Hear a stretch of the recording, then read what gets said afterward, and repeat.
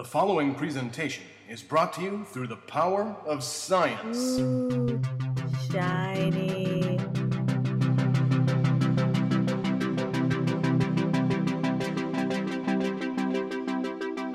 Welcome to Generations Geek, a family-friendly celebration of geekdom by father-daughter street urchins. I'm Scott Pearson, and this is my daughter, Nerisse. Hello. And we are two generations of geek. This is episode 6, Night of the Living Geeks, and we'll be talking once again with our very special first guest ever, Una McCormack. This is part 2 of our chat with Una, and we'll be talking about Star Trek, Doctor Who, The Life of a Writer, Peter Jackson's movies, Benedict Cumberbatch, Sherlock, and Elementary. Let's do a quick introduction for any listeners who haven't heard the first show. Una McCormack is a writer in Cambridge, England. She's written several Star Trek novels published by Simon & Schuster, and has also done 2 Doctor Who novels featuring the 11th Doctor. Una has remained active in fan fiction since going pro and teaches creative writing at Anglia Ruskin University in Cambridge. So now, let's rejoin our interview, already in progress. Do you think that you'll get to do other Doctor Who print novels? I would really like to. I mean, I've got a sort of permanent sort of ask me if there's anything coming up. A call out there. Of course, it's the big anniversary this year, so the production is. Well, it's not been on air, so the pattern of production was a bit different. And then they've got lots of other kind of big, high-profile things lined up, and they get high-profile authors for that kind of thing. They're doing a series of children's books, for example, that they've got quite well-established children's novelists to do. So I would love to do more, and hopefully they will ask me. Otherwise, I'll just do another one of my letters, dear Doctor Who. Put it in the letterbox. Yes, but you're also getting the Big Finish work too. So even if you don't get a print novel, you've been able to work in the Who universe. Exactly, there. Yeah. So really good fun. So I don't really have a master plan. I don't know about you. I just sort of I say, oh, it might be fun to do this, then give that a go, and sometimes it happens and sometimes it doesn't. I'm quite bad at planning things, which is how I ended up writing Star Trek books and teaching writing. That wasn't really the plan. Kind of. And it's good fun. So yeah. Yes, I don't have any plan either, and to my chagrin, I think that I don't get as much done as I should to keep my writing career on track.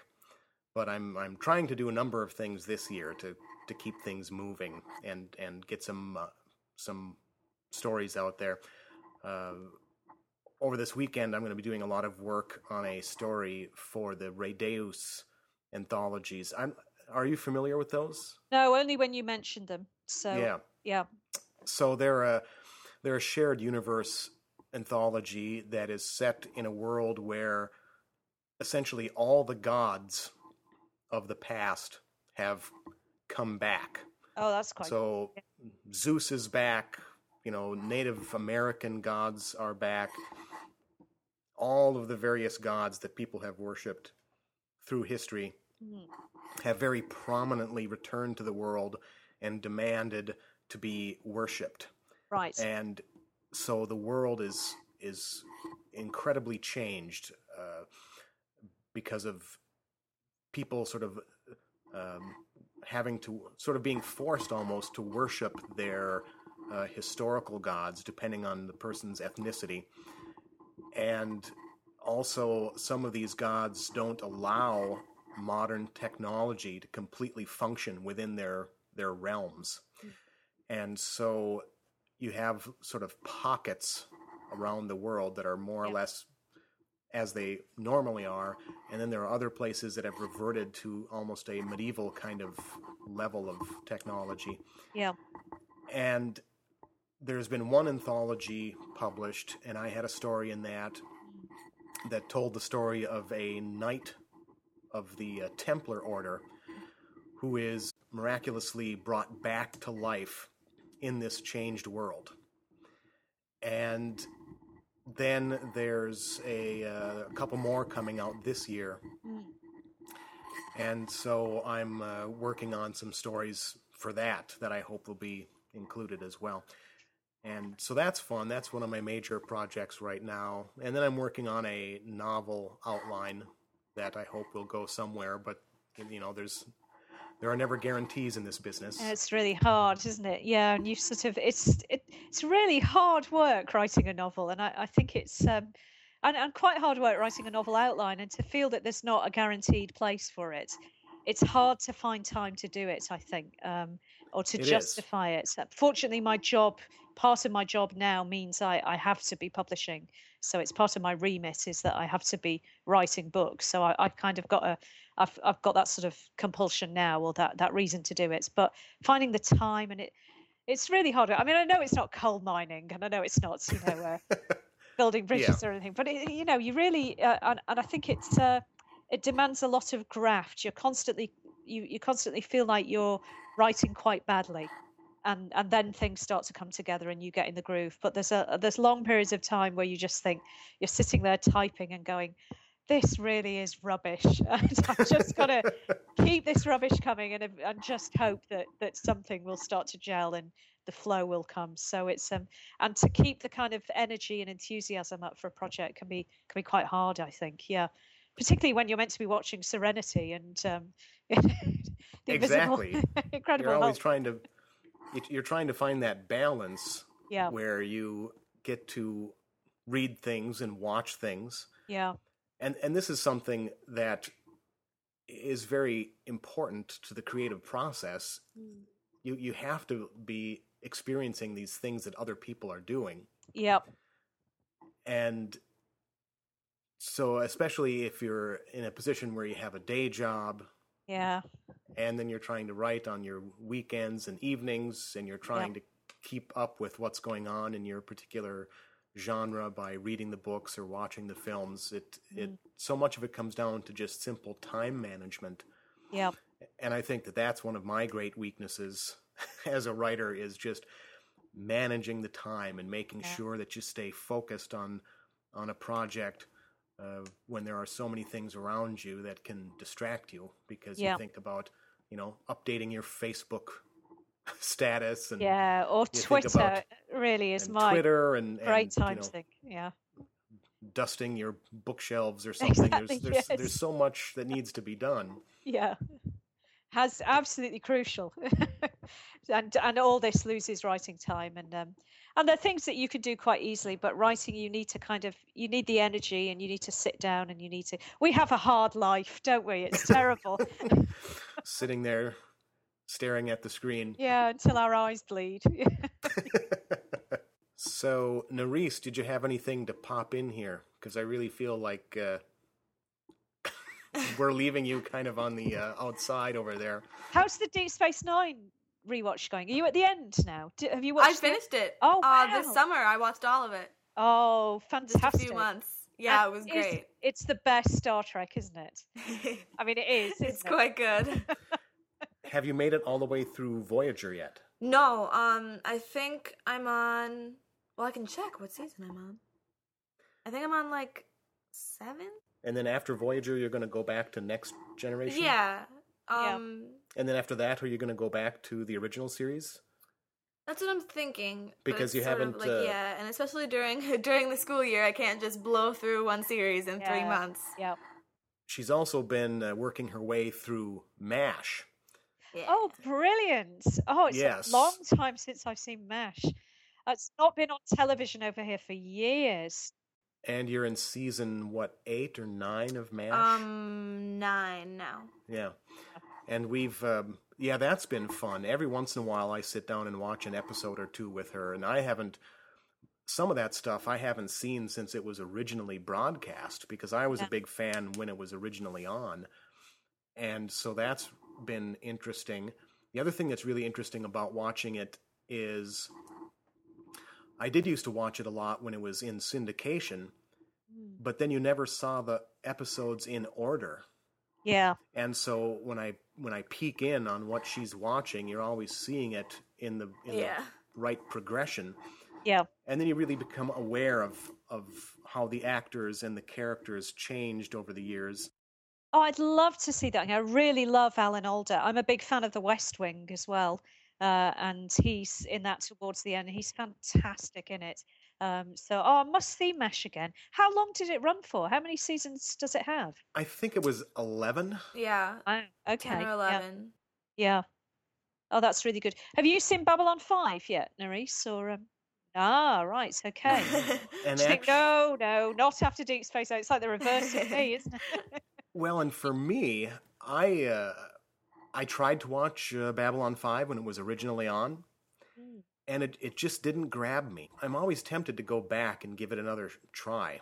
I think it's worth a look. I imagine it probably looks quite dated now because the CGI is really new at the time.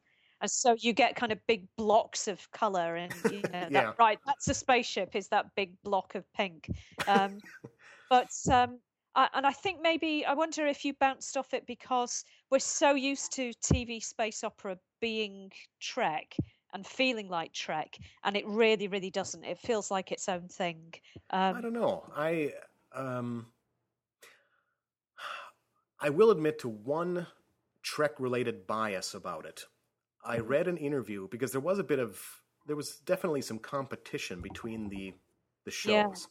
Yeah. And I read an interview with someone from Babylon.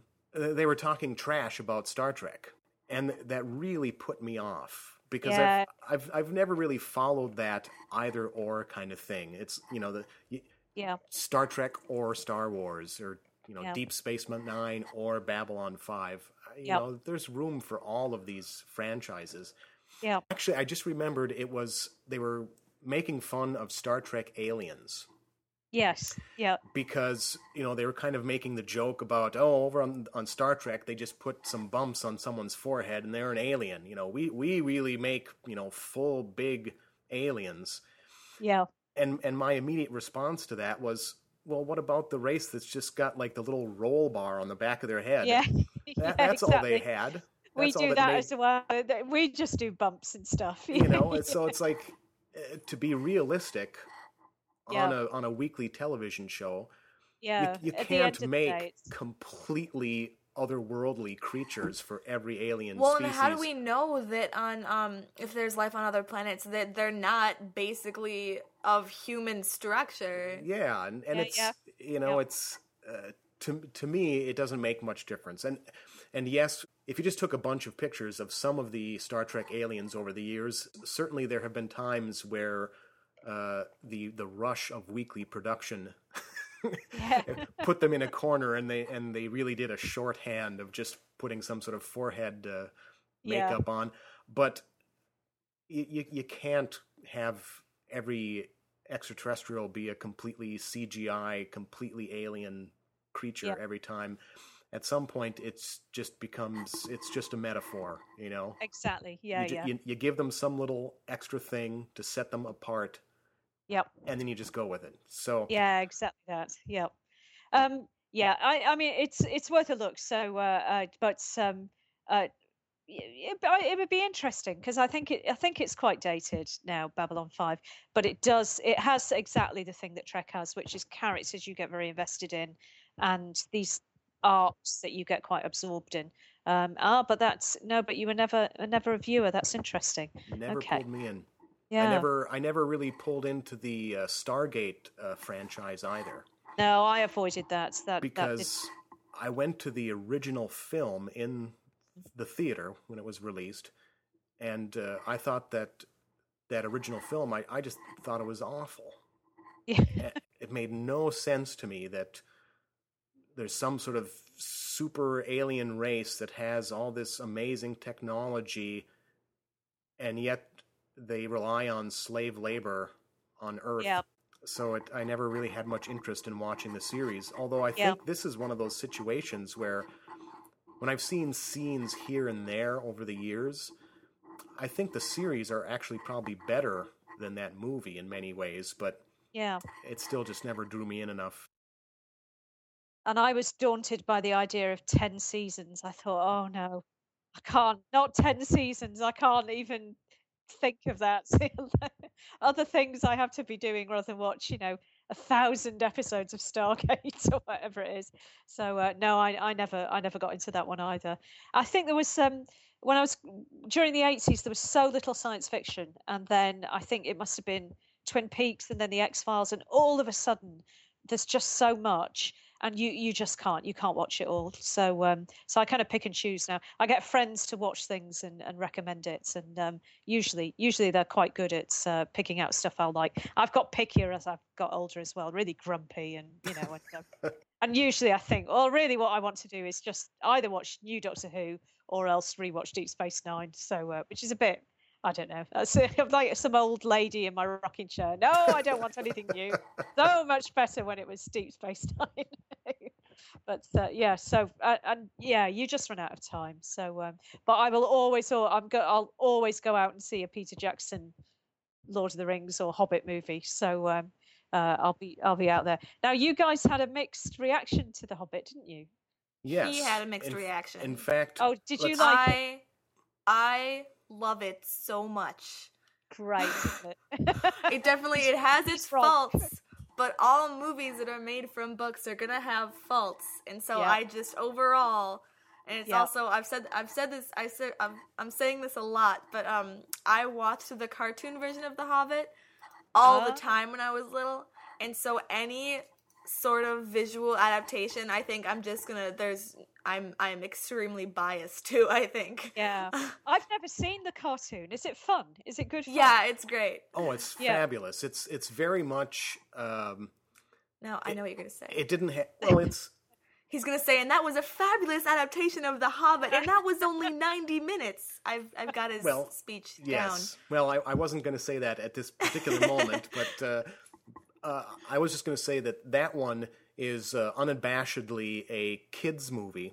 It didn't face the additional challenge that Peter Jackson faced in trying to make it more of an adult movie. The Hobbit is definitely it's written for Tolkien's kids. Yeah, and the animated version, so for a kids' adaptation of a kids' novel, it's fabulous. I love it. I love the. I even love the kind of cheap TV animation quality of it. I think just works perfectly, and there's some great casting in there. The voice actors are amazing because they got really name actors. They didn't go cheap on a lot of the voice casting, which sometimes happens, and so it's a very satisfying version overall. But then one of my concerns for Peter Jackson's production was that he was going to be in a position where he was going to have to try to make it more adult to fit in with The Lord of the Rings. And I think that, for me, part of the problem with it was the uneven way that he tried to get them in sync. But I think that was the right decision to make, to make it more thematically and like the tone of it, to make it more in line with Lord of the Rings. I think that was the right way to go. I think it has a much stronger sense of good-heartedness than the Lord of the Rings, which the Jackson adaptation. I really love Fellowship. I think that's a wonderful adaptation. Then I have problems with the other two movies. But The Hobbit, I thought had this really good heart about it. That I don't know if it's something to do with Martin Freeman's performance, which is so lovely. Isn't he lovely? Martin's perfect. Great. There's just something very matter-of-fact decent about him. The kind of he's bringing out everything that's lovely about Bilbo, and very, very touching when so the whole really pivotal scene where he's stuck behind Gollum with the ring on and trying to decide whether to kill him or not, and it's that whole moment where the whole, almost like the balance of Middle Earth is hanging there once you know the wider story, and he gives that decency and good-heartedness, and I think somehow that kind of pervades the whole film, and it has a real warmth to it that I think he's bringing to it, and that's very Hobbity for me, I think. Yes, I think that Freeman was perfect casting.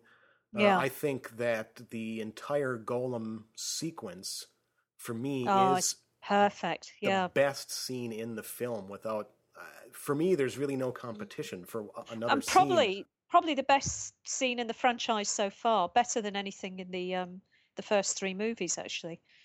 Now that I'm thinking of the like Star Wars films, I just think of it as a 6-film franchise, right? Yeah, it was. Both Serkis and Freeman in that scene are at their peak, especially when Gollum turns around and he's got those big eyes, and he looks. I mean, he's more of Smeagol in that he's just like confused and like he doesn't know what to do, and he's scared of the orcs, and you really feel pity for him. That's the thing. He's also like, because if it loses, we eats it whole. Like, but it's like, yes, I will kill you and I will eat you, but I'm also this adorable little creature that doesn't really know what to do with itself. You see this sad, ancient, very frail creature that the ring has made him, and you feel really, he's just looking round, isn't he? And it's sort of terror, and he kind of knows that, well, if the ring's gone, I'm really, really stuffed. So yes. There'll have to be some lifestyle changes. Yeah.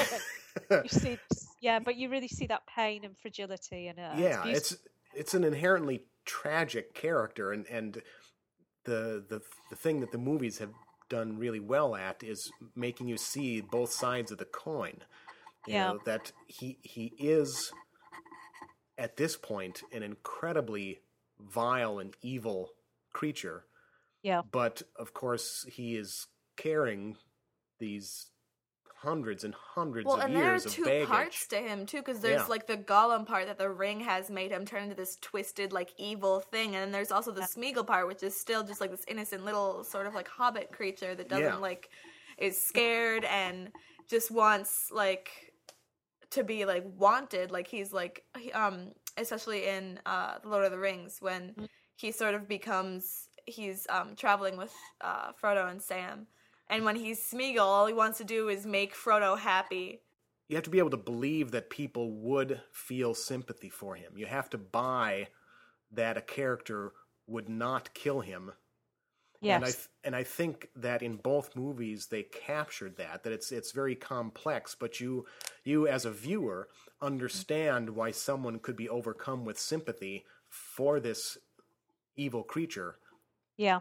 Because there are all those layers to the performance, and so that Riddles in the Dark in the film is fabulous. And I for me, if more of the scenes had captured the original like that scene did, I would be much more fond of the film.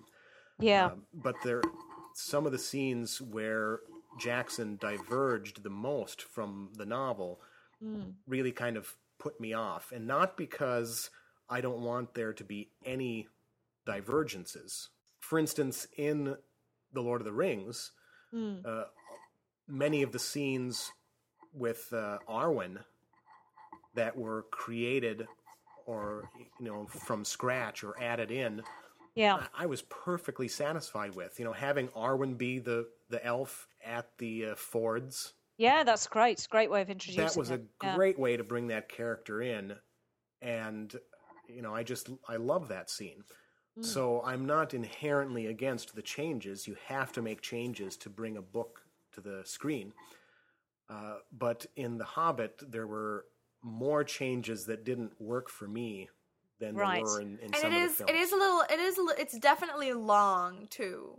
It is long. It needed to lose the Stone Giants battle. Yeah, that was a real kind of, give me a break, Peter. I've been in this cinema for 2 hours now. Let's just, let's get the Eagles in and we can all go home. Well, and part of that scene for me was like, it was sort of like, okay, well, that's just gonna happen with, it's Peter Jackson and it's like a big thing and whatever. And then the only part of the scene that really bugged me was that, Bilbo slips and then Thorin has to climb down there and like throw him back up, and then Thorin slips, and that's where I was just like, okay, no, stop. Everybody. Now one slip too many. Yeah. And when I went to see it, we had 45 minutes of adverts in the cinema beforehand. So we were there for about 3.5 hours. We were quite dedicated, exhausted coming out of it. We went to the midnight premiere.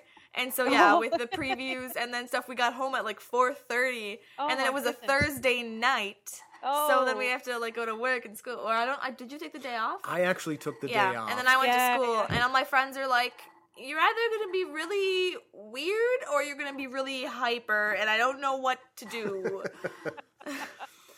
It was... Yeah, you're wise taking the day off, I think. I couldn't push through after 4 o'clock all night. No, I would have had a hard time of it the next day. So it was fun to go to the premiere because that's where the hardcore fans are. So there were people in costume and that was fun. And people, they'd be playing like card and like dice games out on the floor, sort of in front of the screen before too many people got there, so they had to take their seats.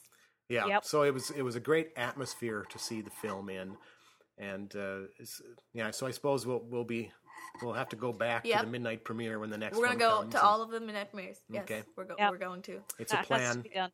I'll Yeah, be taking those days off again, the Yeah. following days. write them off. You can't do anything after staying out till 4. I No. think. We should talk a little bit about your fan fiction and how much you've done with that. Far too much. Lots and lots. At least one novel. So just a lot out there. I don't. I think it was Fellowship of the Ring, and I don't have a very visual imagination. I hear the voices rather than see the images. And when I went to see Fellowship, I've loved Tolkien since I was a very little girl, and my dad read The Hobbit with me when I was very little, and then I got to Lord of the Rings. My dad was a great Tolkien fan, so it was a thing we did together. And then when the movie came out, and all these images just really stimulated my imagination, and I just got writing. I got very interested in the family dynamics of the stewards, Faramir, Boromir, and Denethor. I just got really interested in that. So, did you not write Middle Earth fan fiction until you saw the Peter Jackson film? Not until I saw the movie. No, I wouldn't have dreamt of it. No, I wouldn't have interesting. gone near the precious holy book. No, I was terrified. Yeah. And then I think it was actually Sean Bean's performance, because it's so. I'd never really been interested in that character. He's not that well drawn in the book, in many ways. But Sean Bean is so. It's so flawed and so human and so interesting, Yes. and that made the book come alive for me in a different way. Whereas I'd loved it for the drama and the epic and the way it all fit together. All of a sudden, these characters became a lot more like characters in a way to me, people. Yeah. And where there are people, there is storytelling. So that's really why I started doing the fan fiction. And then I've written really quite a lot. So I mean, I did a novel about Faramir and Eowyn after their marriage. And Wow. Interesting. yeah. And that's all about post-traumatic stress disorder, because I thought they've probably got a bit of that going on, to be honest. They've not had a great time. Yeah. And, You think about what they went through. Yeah, It yeah. really is astonishing. Killing the Witch King and getting nearly barbecued by your insane father. It's going to leave a few scars. So I thought, well, that's clearly the basis of a fantastic marriage. So they probably had some issues through together. So and that's I can't let that reference go by. Yeah, now he's gonna. Yep. Without expressing my disappointment to Mr. Jackson with the bizarre way that he handled Denethor in the films. When he absolutely terrible. Eliminating the Palantir. He runs across like 2 football fields to, for some reason, While he's dive flaming. off like a running bonfire. Yeah. And he runs like 2 football fields in a span of about 5 seconds, Yes. and then dives off the edge But of course Absolutely they for hilarious. reasons unknown. It's hilarious because you've got this completely ridiculous thing happening, and basically this little ball of fire that's plunging down. Yeah, and but he cuts- just sort of like whoop, cuts back to McKellen, and with a complete straight face, he goes, "Thus passes Denethor." So yeah. And absolutely it- cracks me up every time. it ruins that line. You can't I help know, but you laugh. you just laugh. It's completely ridiculous. Oh, it's a disaster what they do with Denethor. And he's such a great character, really stern and proud and interesting, and a real power and a rival for Aragorn. And you just get this cackling lunatic, really. And because the actor is so fabulous. He's a great actor. Yeah. I thought that was great casting for Denethor. And it could be fixed so easily.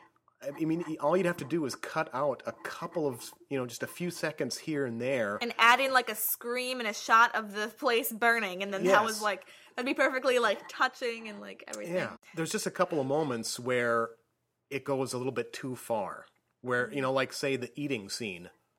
Oh, I hate when that. he's just like munching on it, and it's just like stuff like.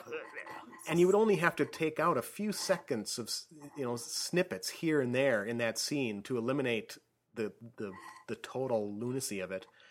And then But then Pippin, or is Then- it? Yeah, it's Pippin sort of brings the, because Pippin's singing, so it sort Yeah. of brings the tone of the ridiculousness And down then, a of bit. course, all you would need is a couple lines of dialogue from Gandalf to insert that he had a Palantir, and that's why he was going around the bend. That's all you know. It would be so easy to fix. Yeah. Well, I do see the point of the eating scene though, because they're trying to point out that his son is going to war and he doesn't care, Yeah. at all. But it was a weird way to Well, do it's it. it's And it's not really clumsy imagery as well, isn't it? It's kind of, you've got it's like you've got blood on his hands from tearing the chicken and Yeah, the it's dribble like, of red. chicken and- and yes. tomatoes. I know. Yeah. But it's And it's so stupid. Yeah. it's not necessarily the concept of showing him eating. It's the execution Yeah. and, Yeah. and how far it's taken. Yeah. It's like you almost wouldn't be surprised if you had a shot of Pippin singing and then if it cut back to Denethor like smearing food on his forehead, So it or wouldn't be doing that Mi- much more. doing you know, Mr. Burns from The Simpsons, kind of, Yeah, it's cackling. It's completely daft. And it's like overdone. Jackson has lost faith in us in some way, that we won't get that this is a bad thing that he's done. Peter Jackson is not what you would call subtle. No. He has a tendency, I think, to be over the top, to really Yeah. like hammers on something, and Sometimes that helps. sometimes and it sometimes helps. it doesn't. And see, and I'm a big fan of Peter. Far before the Lord of the Rings, I mean, Yeah. I love his low budget, ridiculous, gory Yeah, films they're that he good was stuff. making as a kid, and Well, those he movies. does a good job. Those too. movies are incredibly over the top and ridiculous, but it fits the subject matter. Yeah. When he's doing a movie like Bad Taste, I think was the name of it. Yeah, it's not even trying to be subtle, is it? No, I mean, it's this ridiculous alien, zombie, weird, whatever thing, and there's all these, this ridiculous, over the top, gory effects with people's Yeah. heads getting torn open and, stuff splattering everywhere. And it fits what he's doing, and it's enjoyable. Yeah. And the problem is that then when he's doing something much more refined, like Lord of the Rings, Yeah. is that there's still that little kid in him with the Super 8 camera Going, what can I do? that's The thing ready that, to. the thing that sums this up for me is the mouth of Sauron. Now, the mouth of Sauron, so Yeah. far as I can tell, is he's like the evil bureaucrat. He's the guy that's the pen pusher that's Yes. signing people's death warrants, but isn't actually killing people. And they play it this way in the radio. They make him a really kind of silky voiced ambassador. Mhm. And Peter Jackson looks at this and goes, "Oh, mouth of Sauron. What will I have? I know. I'll have a massive mouth." And that's Yeah. it completely misses the point. I really hate that scene as well because Aragorn beheads him, doesn't he? Yes. And this is in the extended edition, and you're kind of watching that, going, "Well, actually, Aragorn, I think that's violating international law. Not how you're meant to treat ambassadors. You can't just chop their heads off when they say something you don't like." So I think it really undermines Aragorn as well. Whereas he has that great line in the book, doesn't he? "I am a herald and an ambassador, and I may not be assailed." And Aragorn just lops his head off in the film. So on every level, it kind of fails. And I love the Mouth of Sauron. I love that encounter because you know that they're going to be. If they lose, they're all going to be under the heel of this dreadful bureaucrat. And Peter Jackson just gives us a giant mouth. It's Yes. just completely the wrong reading. And that's exactly it. He's gone, great, I can do this great effect and everything and not give the subtlety of it. And we also get evil Aragorn as well. So lots of bad mistakes, I think. But Denethor's definitely the worst. The other thing that bothered me was the whole sequence where Aragorn goes over the cliff on the warg. Oh, yeah. And floats down the river semi-miraculously, and And then his horse finds him, And and then then the- it seems like a Laurel and Hardy thing where he's like Oh. dreaming, and then you think he's gonna kiss the horse, and then that is so awkward that he's dreaming of Arwen. well, and this then horse is and like then the licking his face. That's just painful. I know, it's dreadful. I don't know what they were thinking, whether it was a joke or I don't know. You'd like to think that when they first sat down to watch some sort of rough cut and Yeah. saw the way that played, you would think that someone would have said, "Oh, wow, Yeah. that doesn't work." Yeah, But apparently no one did. I mean, I would like to think that Vigo would have said, "Peter, no, no. Can't But, cut between my girlfriend and a horse. That is a really bad. Although I went to a Tolkien conference earlier in this year, and one of the little facts that I got from it, which I didn't know, is that there are more named horses than there are named women in Lord of the Rings. Yeah, I suppose there are. Which is a bit dispiriting, but it's Well, it's also like the time that the books were written in, so there's not very many female leads. Well, and that's why I really enjoyed most of what Peter did to give the female characters more screen time to balance that for a contemporary audience. That was a great decision on his part. That's what you have to do. The one sort of saving factor for me for the novel is that although there are so few female characters, of those few, they are pivotal and powerful characters.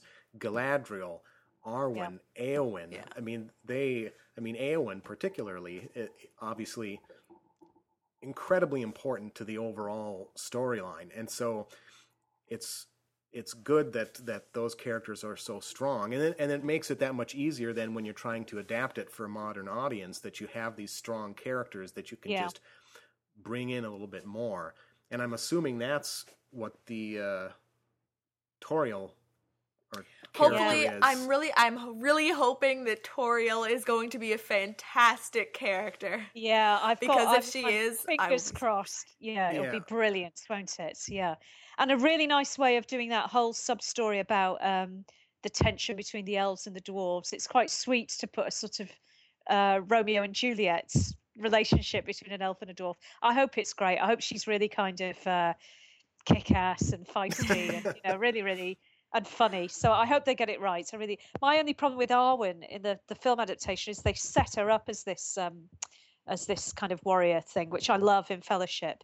And then they kind of lose faith in it. They sort of, it's all about her life fading away and this sort of thing. And I think they lose control of that narrative. But Tauriel, I've got high hopes for. Yeah, looking forward to that. I can't think of any more female characters that we're going to get, are we? That's about it, really. Hobbit, yeah. Are there any women in The Hobbit at all? In the novel, let's see, which I just reread recently. So, there really isn't any significant female character in there. So probably the spider's a female. That's about it. Yeah. I bet. All that I want to say at the moment is how awesome Viggo Mortensen actually is. He's so cool. He bought the horse that he worked with, and then Arwen's stunt double couldn't afford the horse that she had worked with, so Viggo bought the horse for her, and it's just that's really sweet. He's so nice. He really is. Yeah, he's a very interesting guy when you see him on interviews. Yeah, he's just this very sort of quiet, very thoughtful, very. So he's like a true gentleman. Like what? Mm-hmm. Oh my, he's so awesome. He made this. I've seen pictures in their trailer. He made this amazing collage of all these pictures during the of their family and friends at home, and then of pictures they took during the shooting. And it's just this amazing thing, using the entire and coming up onto the ceiling and around the mirrors and like all over the place. It's amazing. It's like constantly creative, isn't it? Because he's an artist as well, doesn't he? Paints, I think. I don't know. Does he? I believe so, and he also takes photographs. Didn't he have lots of photographs that he took during the films? Yeah. So I get the impression he was a really important, because it looks like they had a fabulous time making it, but that he was pivotal in making everybody feel like they were part of a company, really, a fellowship. Yeah. So I think he's brilliant. Yeah. Yep. And didn't he sort of really get into the part and sleep outdoors and wouldn't take off his clothes? Yeah, he really he acted so much like Aragorn that Peter Jackson would accidentally call him Aragorn in their conversations. Yeah. Didn't he do something crazy like break a toe during an action scene? Yeah, in the scene where he thinks Merry and Pippin is dead, they had 4 shots, And Yeah. each shot they did of him kicking the helmet, he got the helmet closer and closer to the camera. So Peter thought, well, this would look amazing if it just swoosh right over the camera. And so Yeah. in that final thing where it does do that, he just like, and he falls down and screams, and that's because he broke 2 of his toes while kicking the helmet. And he didn't say anything He stayed in character. that's He very- finished until a it. long time after the scene, and the people are like, wait, you're what? And then it's just like No, any it's- any lesser actor would have been like, oh God, stop, oh my God, my foot. And he's just like, ah, and this is amazing performance. Like, what's his name with the splinter in his foot would have. Yeah. One of the was that Hobbits. which? It was either, it was, Merry or Pippin. I think it was, Have you I don't watched? know. We're talking about The extras. the extras on the DVDs. They have a lot of interviews with the actors. I've seen some of them. I know about Sean Astin cutting his foot, but that was really Oh, yeah. serious. wasn't it? Yeah, that, Yeah, one of One of the, it was either Mary or Pippin, I don't remember which one, while they were running to jump on the ferry, they got a splinter, and then I wish I could remember which actor it was, but then they were just like sweating and just like really serious. So like, oh my God, you guys, and just like freaking out. And this is gonna be, it's gonna be a whopper of a splinter. Just wait. And they take out this tiny, and he shows, and it's just this tiny little like splinter, and he's like, I'm framing this. I'm putting it on my wall. And it's just like he acted so like, oh God, I'm hurt. Stop the. And it was just like the tiny splinter. That was funny though. those two are great. Don Monaghan and Billy Boyd are. Secretly, we wish that they had been Frodo and Sam. We wish that Billy Boyd had been Frodo and Don Monaghan had been Sam. I think they would have done great performances. But they are so funny. They everything they say is hilarious. They're such a perfect Merry and Pippin, though, the way they look alike. That's true, and yeah, They were they're fabulous. great. They're real. They get hobbitsness really, really well. I think they nail it. So yeah, and poor old Viggo is working on with a broken foot, basically. Yeah. No, he's great. No, they're good films. I do enjoy. I know we've really pulled them apart, but I do basically like them. I really love the visuals and the music. But yeah, Oh yeah, I love them, and like with The Hobbit, I certainly have my issues with the first one, but I'm really waiting to see. And we still have to go see it again Yes, and yeah. in because- IMAX 3D. yeah, we didn't see it in 3D, so Nice. it'd be interesting to see it in 3D and compare and contrast. But I'm really interested in seeing the entire thing before I really pass judgment on it. You know, it's going to be the story as a whole that deserves to be judged.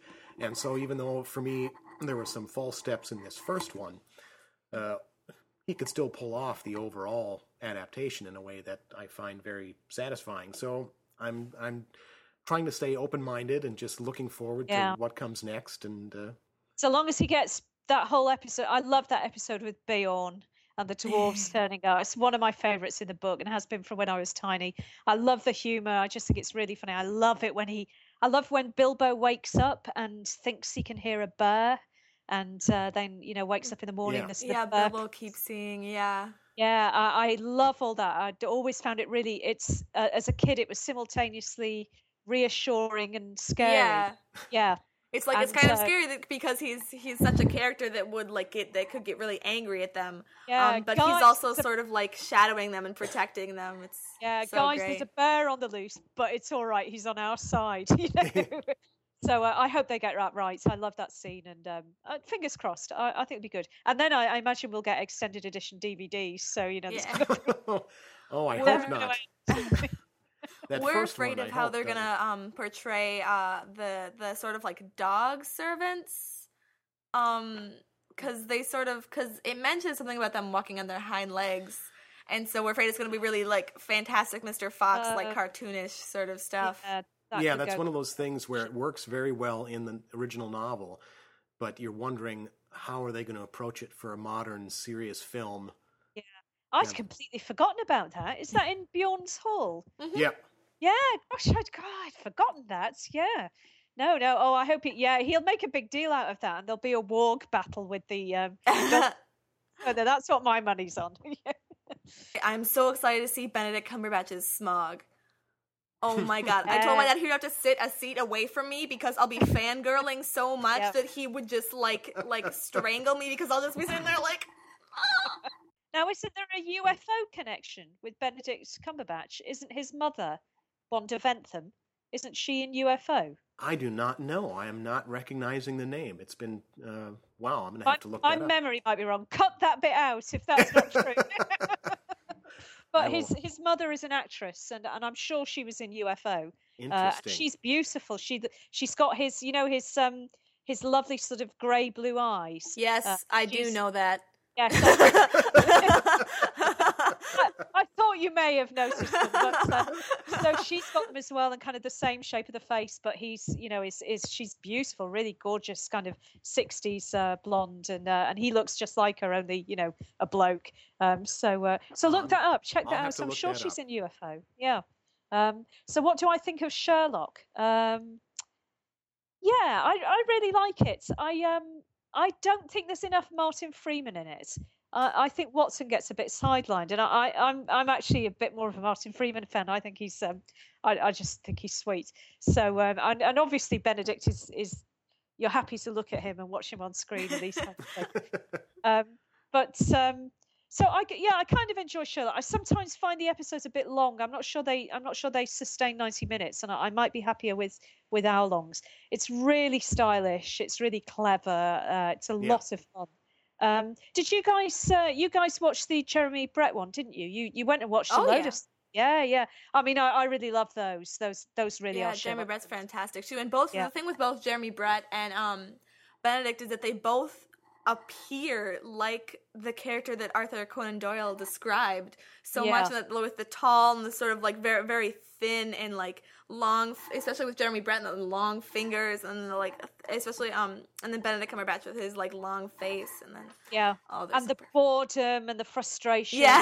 Being cleverer than everyone around you, and not being allowed to be rude to them, but forgetting to do that sometimes. And, I love the texting thing; it's so perfect. Yeah, that was a really, really clever device. I thought it's it's a good show, Sherlock. I think, like I said, I'm not just saying because I like Martin Freeman. I don't think they quite make enough use of Watson, and Watson is essential to Holmes for me. It's as much about Watson as it is Holmes, and they've set up something quite interesting, making him basically taking Watson's backstory and just plonking it in contemporary, and it's amazing how well it works. There's always a war in Afghanistan for poor Watson to have been wounded in, which is quite depressing. That's one thing that I've found. Like you said, it's clever the way that they've taken those elements, original story elements, and found ways to use them in the modern setting. It's just really very smart writing, and the casting is great. Martin Freeman is great, and I would like to see more of him as well, because he's very good casting for Watson. And the fact that they're then playing against each other in The Hobbit is really amusing. I'm so excited. I mean, it's going to be brilliant, isn't it? Yeah. The very idea. Textuality gone mad. Yeah. But just imagine if a few years ago someone had come up to you and said, in the future, there will be a new Sherlock TV show and there will be a new Hobbit movie. And Watson and Sherlock are going to play Bilbo and Smaug. You would think that person had gone completely around the bend, that there was no way that could ever happen. So perfect. And yet... Isn't he the necromancer as well, Benedict? Yeah, Benedict Cumberbatch is the necromancer. Yeah. He's so perfect for all of the roles he's had lately. He's just like right on. Yeah. He's really, really good. He just did a really high-profile period drama in Britain called Parade's End. And he's fantastic in that. He's very buttoned up. He's playing a sort of guy who ends up, he's a statistician who ends up in the trenches in World War One, and he's really buttoned up and stiff upper lip. And it's a really good performance. It's a bit of a mixed show, but he's great in it. He's the lead, and his wife is played by an actress called Rebecca Hall, and the character she plays is one of the kind of great evil women of literature, so it's worth seeing it for her. She's great. It's like Kai Wynn but young. And Did you see by any chance the Frankenstein adaptation that Benedict was in with the other Sherlock guy, Johnny Lee Miller? Yeah. Yeah, no, I didn't. A friend of mine saw it and really rated it. I'm sorry I didn't actually, because I love Frankenstein. I really love the book.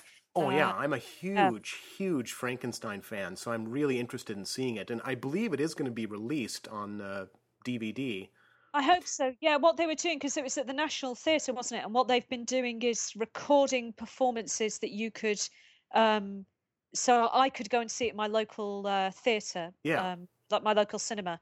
So they've definitely got recordings of the performance. And I hope they'll do it, because they were swapping the roles, weren't they? Yes, and what I read was that the release would be both. Yeah. And so you'd get to watch it with them, playing the reverse parts. I'm really looking forward to seeing that. It got great reviews, and a friend of mine saw it. I can't remember which way she saw it, but she kind of wished she'd seen the other way round. I don't Ah. know. I think I'd like to see Cumberbatch do the monster. I think that would be very good. I think that he would be perfect in both roles. The Yeah. other guy, I think, would be better as Frankenstein Frankenstein. and not as impressive as the creature. I can't remember what Johnny Lee Miller has been in. I don't know what I've seen him in. I think Gormenghast or something. Yeah. I've only seen him in this new Sherlock Holmes adaptation that he's doing here in the States. Yeah, Elementary. Ah, okay, which I've not seen. I I've not don't seen like it. It's at all. we both were pretty down on it. Well, Yeah. you were like, you saw one of the later episodes and you were like, this is kind of getting better. And I was like, nope. Yeah. The later episode I saw was better than the previous episodes. But the thing is that that's not really saying that much, because those previous episodes were so disappointing that it was very easy to, Yeah. get a little bit better. This was merely bad, as opposed. Yes, Yeah. they changed too much. Yeah. And it just ends up being this strange little echo of Sherlock Holmes. And Yeah.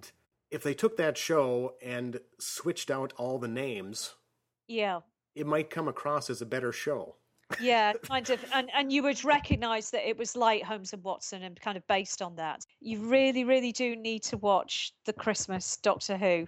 It rewards you for being Sherlock fans. Oh, So I think nice.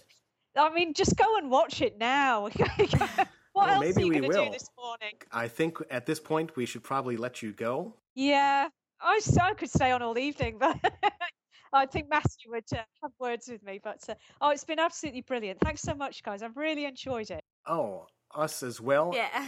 Well, thank you very much. It was great to see you and talk with you again. Great to see you both. You guys take care. Have a brilliant Saturday. Cheerio. Bye-bye. Bye. Well, that's all the time we have for this episode. Before we go, we need to point out that Una was absolutely right. Benedict Cumberbatch's mum, Wanda Ventum, was indeed on UFO. She played Colonel Virginia Lake and made her first appearance in the very first episode of the show. Tune in next month for episode 7, King Geek, wherein we shall discuss 3 King Kong films: the 1933 original, the 1976 remake that introduced Jessica Lange, and Peter Jackson's 2005 extravaganza. Plus, we'll talk about the Xbox game based on Jackson's film and any other King Kong-related movies we happen to reference. Remember that Generations Geek is a part of the Chronic Rift Network, which broadcasts from Skull Island. Please give their other fine podcasts a listen at chronicrift.com. And please follow Generations Geek on Twitter, like us on Facebook, and check out our website at generationsgeek.com. Thanks for listening, and come back next time.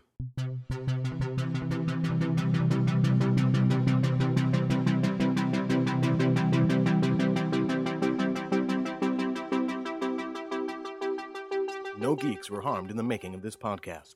Ooh, shiny.